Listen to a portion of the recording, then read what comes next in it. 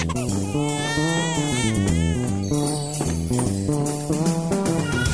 to the Parents at Work podcast, a podcast for the modern parent working in the modern world. Join us as we interview leading experts in their fields to unveil the secrets working parents need to succeed at work.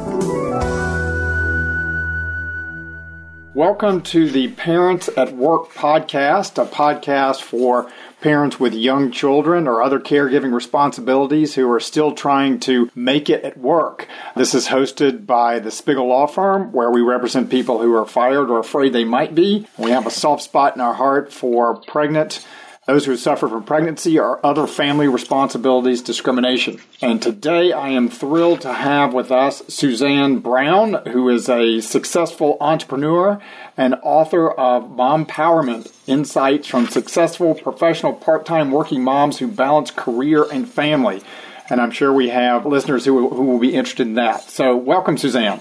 Thank you so much for having me. I'm so glad to be here. Great. Well, why don't you let folks know where they can find you and where they can get a copy of your book? So you can find me on anything related to Mompowerment. So that's Mompowerment, so like empowerment, but with an M-O-M. So mompowerment.com, and there's Facebook group, which is Facebook/groups/Mompowerment. And I'm also really active on Twitter. And again, my handle is Mompowerment. And if you're interested in buying the book, you can find it on Amazon. That's great. And we're going to put all this in the show notes for anybody who missed that and wants to follow up. Well, Suzanne, why don't you tell us a little bit about yourself, and then we'll get into the work that you do in the book. And one of the things I always ask my guests, which you can answer all in one go or kind of weave it through your other answers, is your own parenting story. And I know that you have a fair amount of it on your website, but I'll let you give folks a chance to hear about it here. Well, thank you. So by trade, I am a strategic marketing and business consultant. So I help seasoned entrepreneurs figure out their high-level marketing challenges. So things like writing business plans and figuring out market potential. And I'm also an author. So I figured out that there was a need in the marketplace, and so I said, let me just go ahead and fill that, not really knowing what I was getting myself into. I'm also a speaker, and I am an avid international traveler. I love international travel, and we are getting our boys interested in international travel. And on the personal side, I'm married to a wonderful guy who's a software developer. He's my IT guy among all of the other thousands of things that he does. And then, good to have one in the family, right? It is. Like, I could not do what I do without my husband being involved from a technology perspective. And then I am mom to two boys. We have a 6.5-year-old and an almost 4-year-old whose birthday is literally like right around the corner. And no pressure. Yeah, no pressure at all. And I'll be traveling between now and then, so definitely no pressure in there. But I've worked part-time since they were since they were babies, basically since they were born. I came back from maternity leave when I was still working for a large company, and I've worked part-time ever since. Even as an entrepreneur, I still work part-time. And so the two things are completely woven through in my life, and it's what my boys know. And so they know that sometimes mommy works and sometimes mommy can play. So it's just all part of my story. That's great. And did you know, had you made the decision when you went out on maternity leave that you were going to come back in a part-time capacity, or is that something that just developed as you kind of made your way after having children? So I always describe it as I cut my teeth in the marketing agency business, which is a really intense, very cutthroat kind of industry, especially because I worked in New York. And it looks amazing in the movies, but in real life, it's actually a really kind of intense industry. And so I saw working moms who had no work-life balance. And so in my head, kind of in the back of my thinking, I always thought, okay, well, I'll eventually be a full-time mom and a part-time worker. But that really kind of like fast forward to getting married and then getting pregnant and having kids. Our older son, I don't ever really talk about it, but our older son was a preemie. So he was born 10 weeks premature. And that definitely kind of compressed my timeline to actually like go part-time because we didn't want him to be in managed care. So we didn't want him to be in a daycare. And I wanted to be there for those moments. And we didn't really know, like, would he have to go to the doctor? Would he have to go to specialists? Would he have to have whatever kind of therapy? Like, we didn't really have any idea what we were walking into. It turns out that none of those things were the case. And he's just kind of been a firecracker literally since birth, but you just don't know that. And I had kind of already sprinkled the seeds of potentially working part-time before I went on maternity leave, just to have an understanding of, is my employer even willing to like play ball if I want this down the road. But once we had the preemie, we just kind of compressed that timeline. And my manager, who's the head of finance, was totally open to that. So it wasn't too hard a discussion. That's great. And so your son was born what year? He was born 6.5 years ago. So it was 2011, which I might also add, we weren't quite back from the recession at that point. And I don't want to say I took advantage of, but I definitely understood because part of how I framed it was, you can keep me part-time, I can continue to do my job, but that saves somebody else's whole job. Sure. And so I put it into kind of a bigger framework than simply let me come back part-time because that's the benefit to me. So it was creating that win-win, so to speak.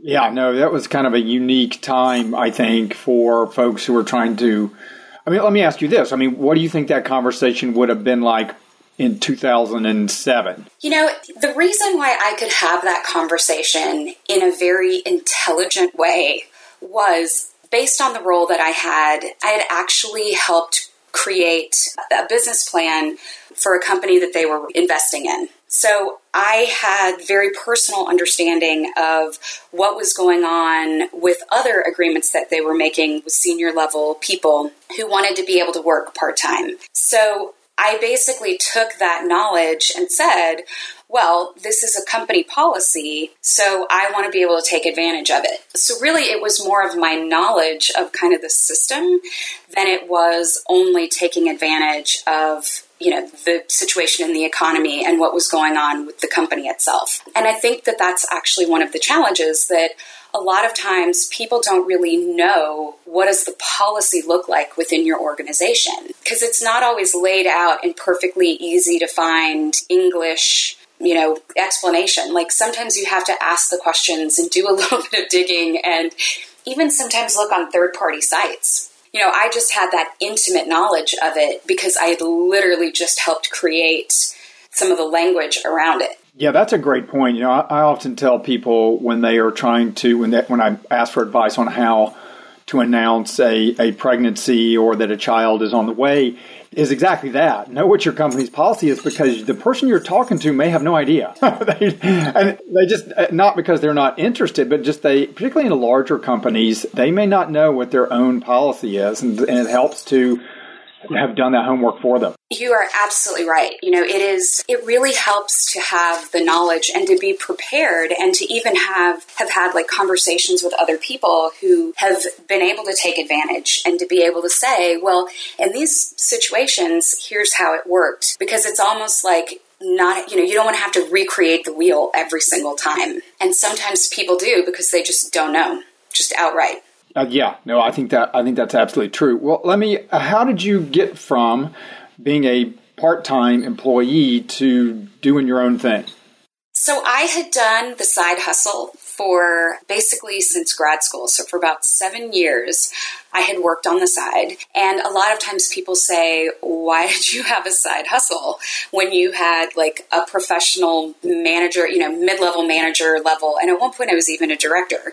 Why would you have a side hustle? And when I came out of grad school, I had somebody approach me and say, can you work on a project for me? And all of a sudden my own personal business was born, right? And when I went to go work for a company after grad school, they simply couldn't pay me the right amount of money. Like, it just wasn't going to happen, but I really wanted work-life balance. And so I said, I am willing to take the lower salary, but you have to be okay with me working on the side, doing consulting on the side, and I need you to have a certain level of flexibility for me to be able to do that. So like if I needed to run out for lunch, a manager couldn't give me a hard time for doing that because I knew that I was worth more than they could pay me, but I was interested in having the work-life balance that they could offer.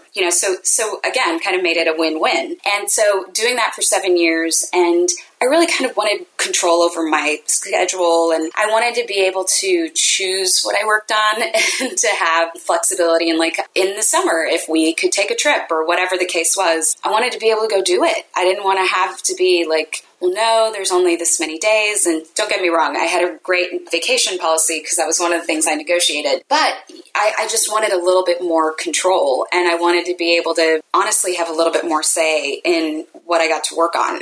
So it just made sense to devote all of my energy to my own thing. And so I have been an entrepreneur now for a little over 5 years. So tell us about the book. How did you come to write it? I mean, what gave you the idea? And then let's start with that, and then we'll get into the meat of the book. So when I was working part-time for a larger company, and then when I became an entrepreneur, I got questions all the time from other moms more than anybody saying, how are you doing this? How'd you convince your employer? What exactly, what did you say? How do you continue to get work? Like all of these kinds of questions. And I was meeting a friend for coffee who also worked part-time at the time. And she said, oh my gosh, I get asked the same kinds of questions all the time, like constantly asked these questions. And so we said, well, there's got to be a resource that we can just send people to. Like there has to just be a place that we can just send everyone there. It'll be a great thing for us to know. And so we went and we both did research. And it turns out there's not a resource to send everybody to. Right. And so I said, well, I'll just create a resource. Like, how bad can that be? And so I started talking to other professional part-time working moms. And I didn't exactly know what I was creating at the time. I didn't realize it was going to be a book at that moment, but even just to create a resource. And then I realized over time that really it was to have a book, like a one-stop shop, a place where I can have all the information in one place and I can hand it to somebody and say, here, read this, was really helpful instead of, well, let me have all of these resources on a website. You kind of have to filter through it and figure out what works and what, it made sense for it to be a book. But really, it was just, there was a market need. And so I said, well, I'll just fill that market need. And then hence came the book. So tell us what it was like to write it. So writing a book, I learned a lot with this first book, and there will actually be more books. If you had asked me that 6 months ago, I would have said you're crazy, but there will be more. It's like having a child, right? You got to have enough time to forget what it was like between the first and the second. Except for the fact that this was like a 4-year, carrying a child, which... Right. So that was the hard part. The hardest part of writing this book was finding the stories, because I wanted them to be in a variety of industries. I didn't only want them to be in Texas. I didn't only want them to be a specific kind of level or a specific story of, well, it's only about this industry, or, it's only women who are in such and such market. Like some people said, well, why didn't you just write your story? And it's like, okay, but my story is very unique. I work for myself. I work in Austin, Texas, which is a pretty good place to be an entrepreneur. I didn't want somebody to pick up the book and say, well, yeah, if I worked in Austin, Texas as a consultant with her experience, I'd be able to do this too. It's like, no. So finding the women to interview was actually really hard. And that took about 3 years to find all of those stories, because I also wanted women who were pretty senior to be able to talk to other women about, how did I successfully manage this? And then the last year was writing a book, getting prepared for a TED Talk. The whole process of writing the book can be challenging, of like, you've got to find the right editor, and there's actually someone who does interior design of a book. Like, who knew? It makes sense once I learned that, but all of that takes time. And then the hardest part of writing a book after you're done with the actual content is you've got to go out and promote it. Marketing is a huge part of the book industry. And so I think a lot of people think, oh, well, once you write the book, the hard part's done. And I'm like, no. It's the beginning of a marathon. Right. So it was a very interesting process. But my favorite part, hands down, has always been getting to know these women who opened up their lives. Like, I learned very intimate details of their lives they had no hesitation. It was... And sharing that. Yeah, it was amazing, the things that people shared, that women shared. I'm sure they were happy to. I'm sure they were happy to have somebody to listen to them. They were, but, I didn't really know what I was asking. I heard a lot of things about divorce and illness and death and developmental delays for their children and people having such stressful situations that it caused, literally, moms to get sick, just to have such high stress levels that it impacted their own health. I did not expect those kinds of stories. I don't know if I would have shared those kinds of stories if somebody had been interviewing me. And so, but it was amazing. Truly, these women are doing phenomenal things, working part-time. I mean, just moving and shaking in their careers, and it's inspiring. Yeah, absolutely. Well, let me ask you, and there's so much rich material in the book, and honestly would recommend that folks buy it. It is a great book. So we don't have enough time to summarize it here, but why don't you summarize it, all 300 pages, in the next 10 minutes? Can you do that? No, I'm kidding. But if you could tell us maybe some of the highlights, what people would learn from your book, and also anything that was surprising that you've already discussed some of that you didn't know when you started the book. So I think the biggest surprise was really that it wasn't because of specific industries or it wasn't because of a specific kind of career. And so I talked to women in engineering, in the legal industry, marketing. Some were entrepreneurs, some worked for companies, large and small. So it was the fact that it was kind of across the board and it was very much a doable thing. So I loved seeing that. But I think, some of the things that I found really interesting and surprising were that, one, there's a lot going on right now, just in the U.S. as far as changes in the workforce, that really kind of make this a really good time to create those work-life balance initiatives, including things like working part-time. So that was amazing. And that wasn't necessarily from the interviews, but it was from the actual research that I did that I loved seeing that kind of information. And then when it came to the actual... Okay, let me just interrupt real quickly. Do you mean like the technology? Just give me some examples. So for example, a huge percentage of the population right now is freelance. It's this whole idea of the gig economy. And right. I don't want to quote the number, but I think it's somewhere between 33 and 37%. I don't remember the number off the top of my head, sorry. But that number is expected to go up to 50% by 2020. Yeah, that's crazy growth. Well, and for me, what I kind of understood from that was that companies are going to have to work harder to keep people inside the company if that's what they're looking for. Because once you become part of the gig economy, you don't have to work for any specific employer. You can work for 4 different companies. And so in order to continue to have that loyalty from an employee base, it's not going to be as cut and dry.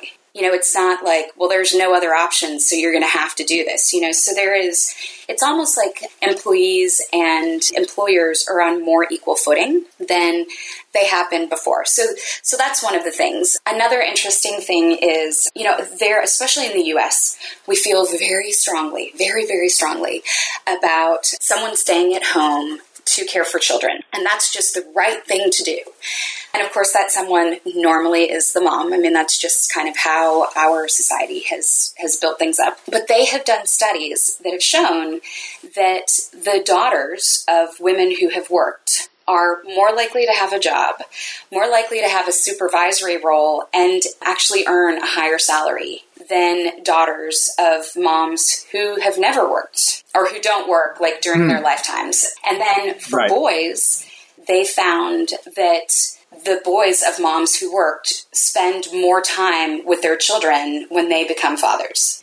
Which is kind of totally different than what we're led to believe. Or just what we believe. I shouldn't say led to believe. What we believe as a society. My mom didn't work. She didn't work, and I think she might have worked maybe a year, but she didn't work when I was growing up. And I'm not unique in that. I have a lot of friends whose moms didn't work. But it's a study that they did, and it's worldwide, so it's not even a U.S.-based thing. And so there's just some really interesting data that's out there that we don't talk about. And then in addition to keeping women in the workforce really kind of being just a good decision and the right decision. We're talking about half the population. There's actually financial backing that shows that having women at really kind of the senior levels of an organization has a financial impact. Like, those companies make more money than companies that don't have that kind of leadership in the upper echelons of the company. Yeah, I think that's right of diversity generally, right? Companies that, have a more diverse board are generally more profitable. That is exactly it. It's diversity in how you think. It's a whole diversification in or not diversification, but it's a whole. When the more people that think exactly the same way, the less you're going to be innovative and come up with different options for solving problems. It is important to have diversity in your employee base, but that is also even more important as from a leadership perspective. Yeah. Let me ask you this, and, for parents who are lucky enough to have the choices that we're talking about. But, for example, both my wife and I work. My wife is an attorney too. She's part-time, but she still goes into the office. And so it's actually helpful to hear some of your statistics, because I'm like, okay, well, that makes the jump ball that we have often every morning worth it. Because sometimes it seems like, look, wow, wouldn't it be easier just to have, straight lines of responsibility, right? Like if the kid throws up on the floor or is throwing a tantrum or, fill in the blank, there's my wife, and it's a constant negotiation. Like, okay, whose schedule is such today that you get to leave right now, and the other one has to stay and take care of that. And there is again, lucky to be able to have that option, but there's a fair amount of stress involved with that too. Again, I mean, we're lucky to be able to have the stress, but it is there. You're right. And I will say one of the things that I heard from a few different moms, kind of actually completely related to what you're talking about, is having that, their suggestion was on a weekly basis, where it's really the best way, or I think the best approach that I heard was whoever has to cancel the least number of meetings has to leave, like if a child is sick or has thrown up at, in school or whatever the case is. But right. It is a negotiation. I mean, you're absolutely right. It is not easy because kids throw curveballs literally on a daily basis. So you kind of have to figure out what works. And I think some of it is kind of based on formula, like if this, then that, or, this plus this plus this is what will happen. But some of it is also kind of based on who has the strength, right? Like who's stronger in this area and who's not. And then like in our household, we do things like whoever puts the kids to bed doesn't have to do the dishes, so it's right. that partnership of, well, that way, because if not, then whoever was putting the kids to bed and doing the dishes, it was like 8:30 or something. And then you come downstairs and you realize, there's just dishes everywhere. Like this is so many dishes. Another hour worth of kitchen cleanup. Yeah. So you have to figure out what works. Yeah. And it's probably good now that, citing some of the statistics that you do, I am always, when I think about the things that I have learned throughout my life and from my parents and what my children learned from me, so much of it is stuff that things that they observe. So we lost power there for a second, but we'll pick back up with that conversation in which I was saying that, there's a value perhaps in having children see mom and dad negotiate over these, work-life responsibilities. Absolutely.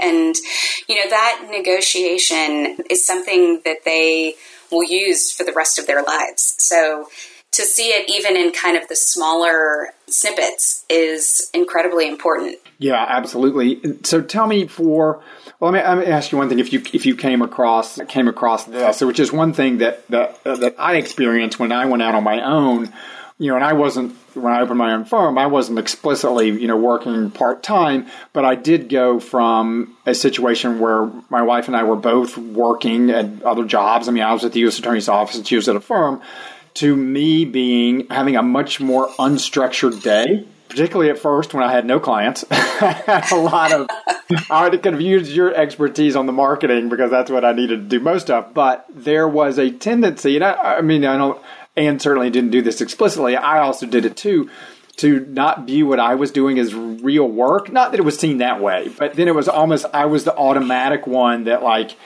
something's happening at preschool or somebody needs to get home for dinner, because I wasn't punching a clock, so to speak, that my time was fungible. And I did that myself too. I had to, and it took me a long time to be able to say, like, look, if this is going to work, I'm going to have to set the same kind of boundaries. I don't know if you experienced that, or if you, in your interviews, if you came across that phenomenon. So when it came to my own experience, I generally take on more of those things, but I have a lot of flexibility built into my day, like kind of by design. And those times when I don't have that flexibility, my husband and I generally do the weekly kind of sit down and like, what's going to be coming up this week? What do we need to worry about? Are there specific days when I need to make sure that I drop off both boys to school or whatever? Because our boys go to 2 different schools. All of those kinds of things, like what kinds of arrangements need to be made. So I deal with that right now. And with several of the moms who I spoke with have husbands who do a lot of travel. That happened to be something that I heard kind of over and over again in some of these conversations.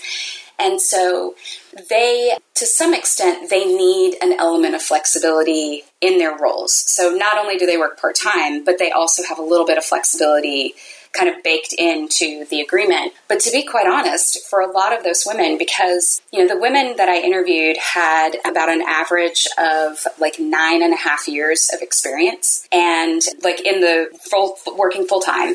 And then they have about 5.5 or 6 years of experience of working part-time. So, we're talking about women who have 15 years of experience. So they're generally pretty senior in the organizations that they're in. And so a lot of them simply pointed out, like, I have to go to outside help.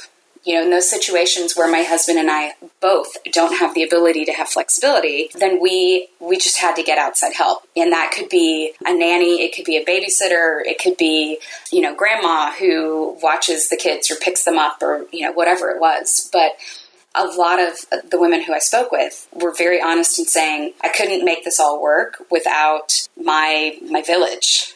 Right. Like family and friends and folks that they rely on. Yeah. Can you give me an example of anybody who was doing something particularly creative in that respect, like in terms of outsourcing? Obviously, nanny is a classic one, but any that was using multiple different services, anything that springs to mind? So the best thing that I heard, and it was something I started using, was actually the working playdate. It's something that when you hear it, it's like, oh, that totally makes sense. But if it's not something that you're used to, it's like, a what? And so the idea is that your kids get to play and you and the other mom get to work. And so, because there's those days of like teacher in-service day or random school gets out early. But, no day. Yeah, snow day. Whatever the case is. And it's like my clients, I have some flexibility with my clients and I try to build in those things if I know them ahead of time. I was driving one morning to take the boys to their schools and something on the radio was talking about how a daycare couldn't accept kids one day because the whole center that they were in, like the strip center that they were in, had lost power. And so they literally couldn't take kids. Like, there was no power in the building. And there's that moment of like, thank God that wasn't me. But, yeah, right. Those things happen. Or, for that matter, your kid could be sick. And so, you don't want to be playing when your child is sick. But for all of those other times when you still need to get work done because your clients, whether they're internal or external, when they need stuff done, they need stuff done. And, there is that element of wanting your child to have fun and wanting them to have a play date, a playmate or a play date, however you want to put it. And, it's nice to be able to be working and have another mom there. It's a different person than your child is normally playing with. It doesn't require you figuring out like a babysitter or nanny or whatever the case is. And so, it actually works really well. I use these on a regular basis now because I feel like there's just a ridiculous number of these random days throughout the school year and throughout preschool for sure. And it made so much sense. I was so thankful that someone had suggested that. And I even use those for networking. So it's more of like a networking play date because networking is so important to continuing to either move through the ranks or to grow your business that I'll do networking play dates too. And that way I can network with somebody at the same time that our kids are playing. And, you get advantage of it. And it is actually kind of a different approach. So cannot say enough good things about both of those options. Yeah, it's a great idea because there's an assumption, right, that if you have a play date, it's just sort of dead time for the adults. I mean, in the sense that, you kind of hang out, which is better than, nothing maybe, but it just sort of changes the script for that. Because if you're like, okay, we're coming here, we're bringing our laptops, and like, yeah, we may chat a little bit, but that's okay if we're antisocial and we just type away, or vice versa, kind of the situation you're mentioning where we are coming here explicitly to network, but it's okay to bring our kids. In fact, it's great that I bring my kids because they're going to play with your kids and, they won't be, bugging us and hanging off of our pants legs. Exactly. Yeah, it really is so simple. It's like, why didn't I think about that before? Yeah, and when I heard that the very first time, I'm like, that is brilliant. Like, literally, that is a brilliant idea. I can't believe I never considered that. And when I talk to moms about it, they're like, what? I could do that? Yeah. It's like, yes, do it. Make it happen. I didn't even know that was possible. Well, let me ask you this. So for someone who is listening out there who is thinking about, going and doing the part-time, kind of taking the route that you did, what would you recommend to them? What kind of things do they need to do to get their ducks in a row? So the very first thing that I recommend that anyone who's interested in working part-time start with is understanding your motivation. And the reason why I say that is, it might seem that part-time is the solution, but it might not be. It might be that you're actually looking for a work from home situation, or that you literally need to take a sabbatical for 3 months. Like, there can be all kinds of things. It could be that you full on need a career change, and working part-time in your situation is never going to make it better. So really kind of starting with the motivation and understanding, kind of as a second step, understanding what changes are going to happen in your life and in the life of your children and your significant other, and how will that impact your team. Because you really kind of need to understand those things to prepare the rest of it. And then I highly recommend understanding the financial situation. And that's a conversation that you need to have kind of with yourself first, but also with your significant other, because it is just in general, it's really hard to work part-time or to make any kind of career change or change in your career approach without the support of your significant other. It's almost impossible. I can do what I do because my husband is supportive of my situation. And, I joked about him being integral and a part of my team as far as technology. But even that aside, like, he has had to take on things when I need to get work done that I won't do while I'm during my work day when I'm taking care of client work. If I've had to travel, like, he steps up. But just in general, being able to have that very constructive conversation that's not confrontational with your significant other on why do you want to make these changes? Like, what does that really look like? And so you kind of need to do the homework first of understanding your motivation and kind of thinking through the financial implications. Because especially if you decide you want to start a business, and you talked about it, like drumming up business at the beginning, there are certainly people who leave a company and they have business right there. Like, there are clients who leave with them. But more often than not, even with a ridiculous amount of experience, you're going to have to create that business. There will likely be a lag in generating income. And so you got to kind of have those financial ducks in a row to be able to deal with that. Yeah. And I think, to add to that, just from my own experience, is that working, particularly at first, if you're having to do a fair amount of marketing, happens at different times. If you're used to working a quote unquote regular job where you are home, 6:30, 7:30, like, I just remember in the early days, and still true of my business, like, a lot of the marketing and networking stuff happened in the evening. So even though I had a lot of flexibility, at crunch time, it's 6:30 when the wheels are coming off the bus at home because the kids are tired and you got to get them fed, you got to get them to bed. I had to be gone at, a networking event. Yeah, there's a lot of flexibility, but some of that time that you have to spend marketing, if that's what you're doing, starting a brand new business, or, even if you've got the experience and you're trying to find those clients, some of that work you have to be doing comes at some key times. So true. Well, let me ask you this, your perspective on this too. There are obviously many advantages to being, in a part-time position, the flexibility over your time being a tremendous one, but it can also be a significant source of stress. I think there was an article, I wish I could remember where it was, it came out just recently about depression rates among folks. I don't know if it's depression rates, but in the gig economy, but the stress that they felt because, there can be choppy waters and, the income can be very good, but it can also be not so good sometimes. It can certainly be kind of a roller coaster. What's your experience with that? Did you come across that in your book, and what would you advise people? I didn't come across that in my book, but I can certainly speak to it from an entrepreneurial perspective. I mean, that's my situation, right? And I think the thing that is really important to remember, and I stress this over and over again when I get this kind of question is, entrepreneurship is not for everybody. It's not. I mean, you have to be very comfortable with inconsistency, not just from a financial perspective, but in your work levels, right?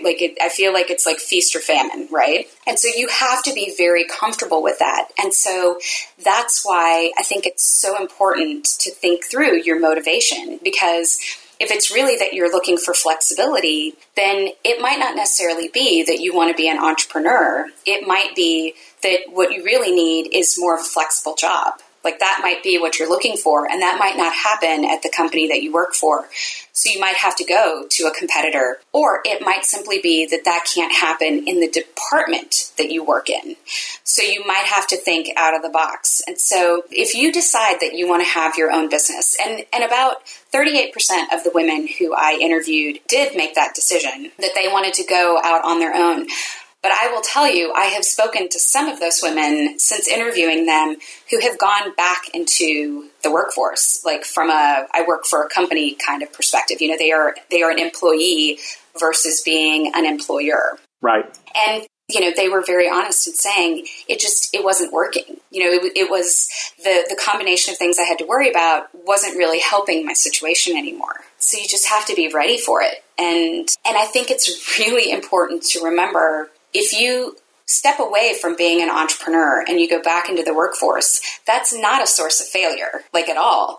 That's a learning, right? Where you're able to say, it just wasn't right for me. And I want to go where I am going to be successful, not where I feel like I have to be and I have to stay here, even though there's a high level of stress and anxiety, just because I decided I wanted to be an entrepreneur and I'm going to have to just stick with it because I've made this, that's not at all it. It's your career is a constant learning, right? So you can say yeah, this is a great idea and I'm going to go with it, or, oh, bad idea. It's time for me to go back to the workforce. No question. No question. I think it's a very important point. I was speaking to a group of law students about, on a panel about starting your own firm. And, what I told them was that there are, of course, many advantages, and it should be a career option that people seriously consider, and you shouldn't be held back by fear. But there is this, for lack of a better word, lionization, or we put on a pedestal the entrepreneur as somehow better than a W-2 employee, and it's just not true. Of course, entrepreneurs should be, it takes a certain amount of guts, it takes a certain amount of hard work, and those are obviously great attributes. But it's another way to live your life, and while there are upsides, there are significant downsides, and it just. I told people you got to pick which headache you want, right? And do you want, for some people, having to, do the kind of the 9 to 5 is too restricting for them. And for some people, the uncertainty is not for them. And one is not better than the other. So absolutely, it's not a failure. I will say this, which I'm sure you would echo.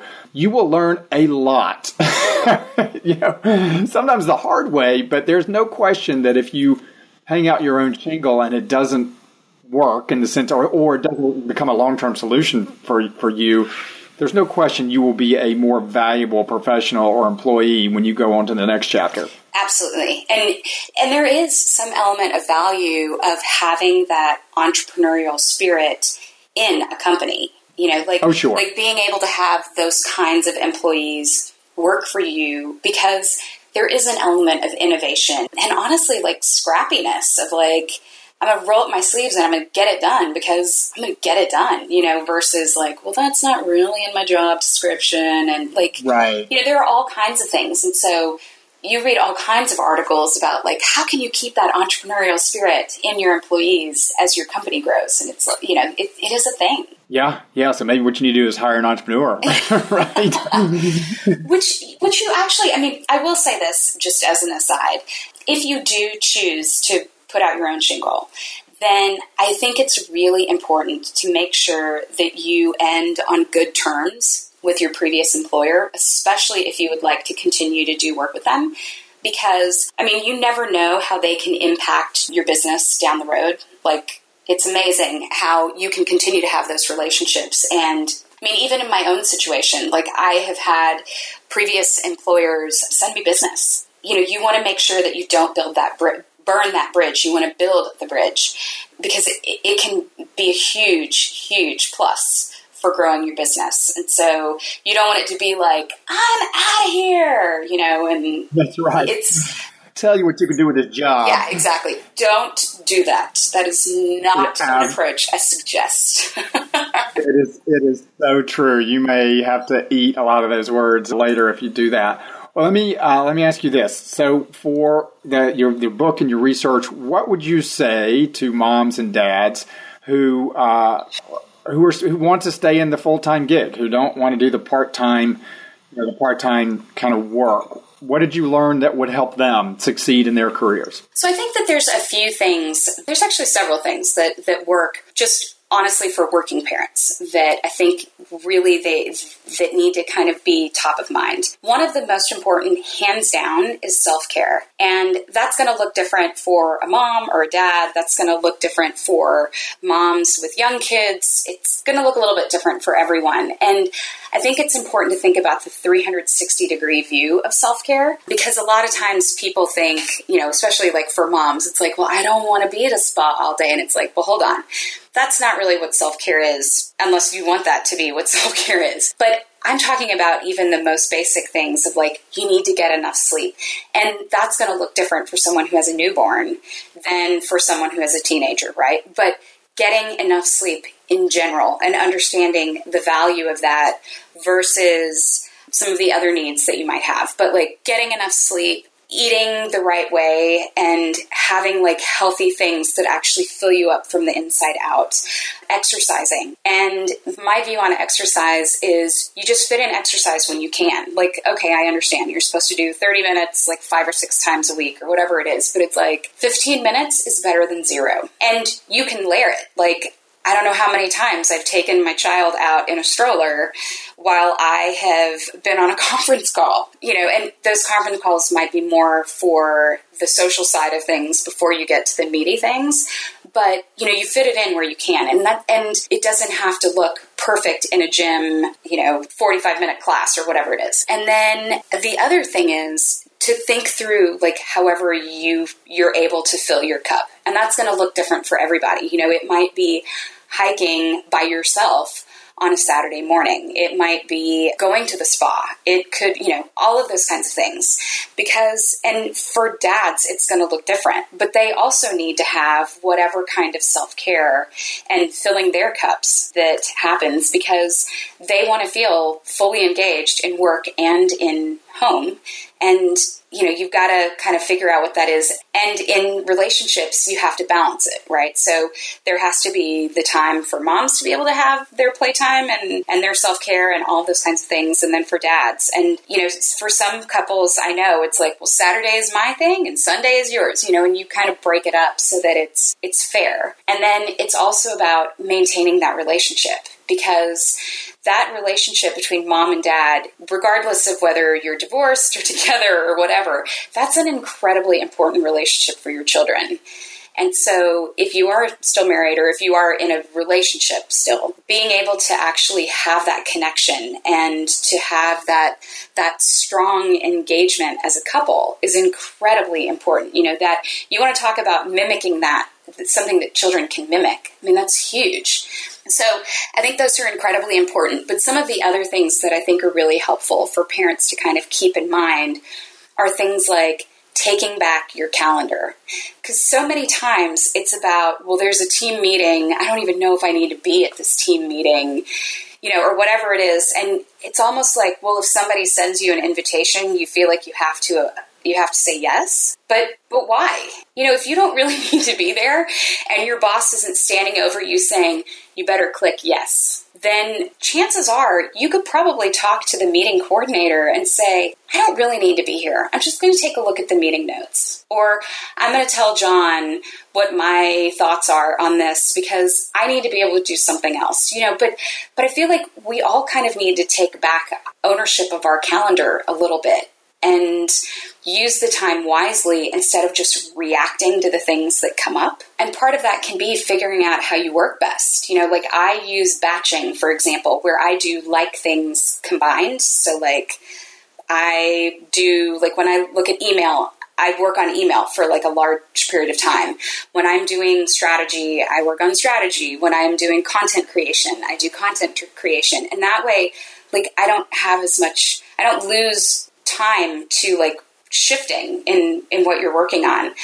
But I didn't necessarily do that when I worked for a company. I just worked on what I needed to work on that like came across my email, and you'd see the little thing that pops up that gives you preview of what the email is, and you're like, oh, I need to answer that. And you see the phone and I've always worked somewhere where they had the spy phone, so you could see who was calling, and you pick up the phone when you see that, and it's like, we all have voicemail. The email's not going anywhere.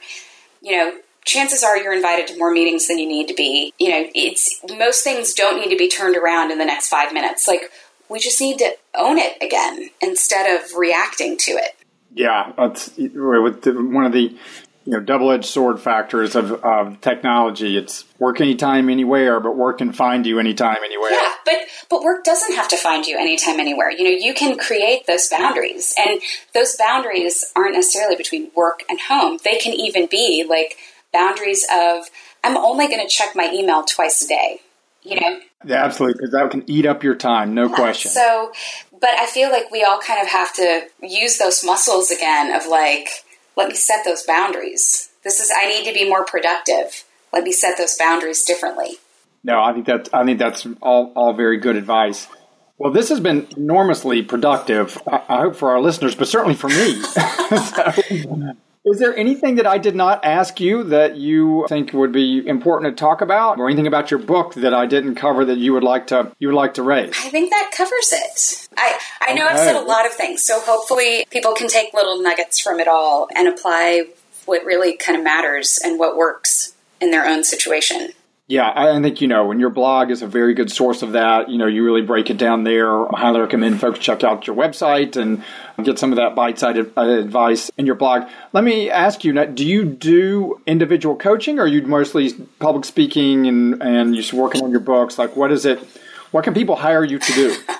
I mainly do speaking, and that speaking is for like associations. Like I not too long ago spoke to a group of women attorneys in Austin, or for much larger speaking opportunities. And then I also do consulting for companies that are interested in creating more work-life balance initiatives. So coaching is not on the table, and I'm not sure if it will be. Maybe one day down the road, but not yet. Yeah, if you're busy doing what you're doing, why add to it? Well, listen, Suzanne, I really appreciate your time. Highly recommend folks check out your website, certainly your book, and all that will be in the show notes. And thanks again, and good luck with all the good work you're doing. Thank you. I so appreciate it, Tom. It was so great to chat with you today, and I appreciate you having me on the show. Okay, take care, Suzanne. Thanks for joining us for another episode of the Parents at Work podcast. Are you interested in learning more about our show, our hosts, or today's guest? Do you have a comment or question you'd like to share with the Parents at Work community? Then contact us at www.spigellaw.com/podcast. We'll see you next time.